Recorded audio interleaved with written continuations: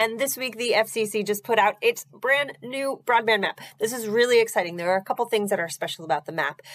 First, it has a lot more granular data than any of the other Form 77 data that was previously collected to ascertain broadband coverage. And second, the map that was just released to the public will allow the public, consumers, governments, schools, libraries, anybody who's interested to challenge both the locations that are listed on the map. So if there's one missing, if there's one put in the wrong spot, you can correct that and also challenge the service that's listed. So if they say you can get a gig, but you call to sign up for the gig and they said, oh no, we can only give you 100 megabits per second, you can challenge that and tell the FCC that's not right.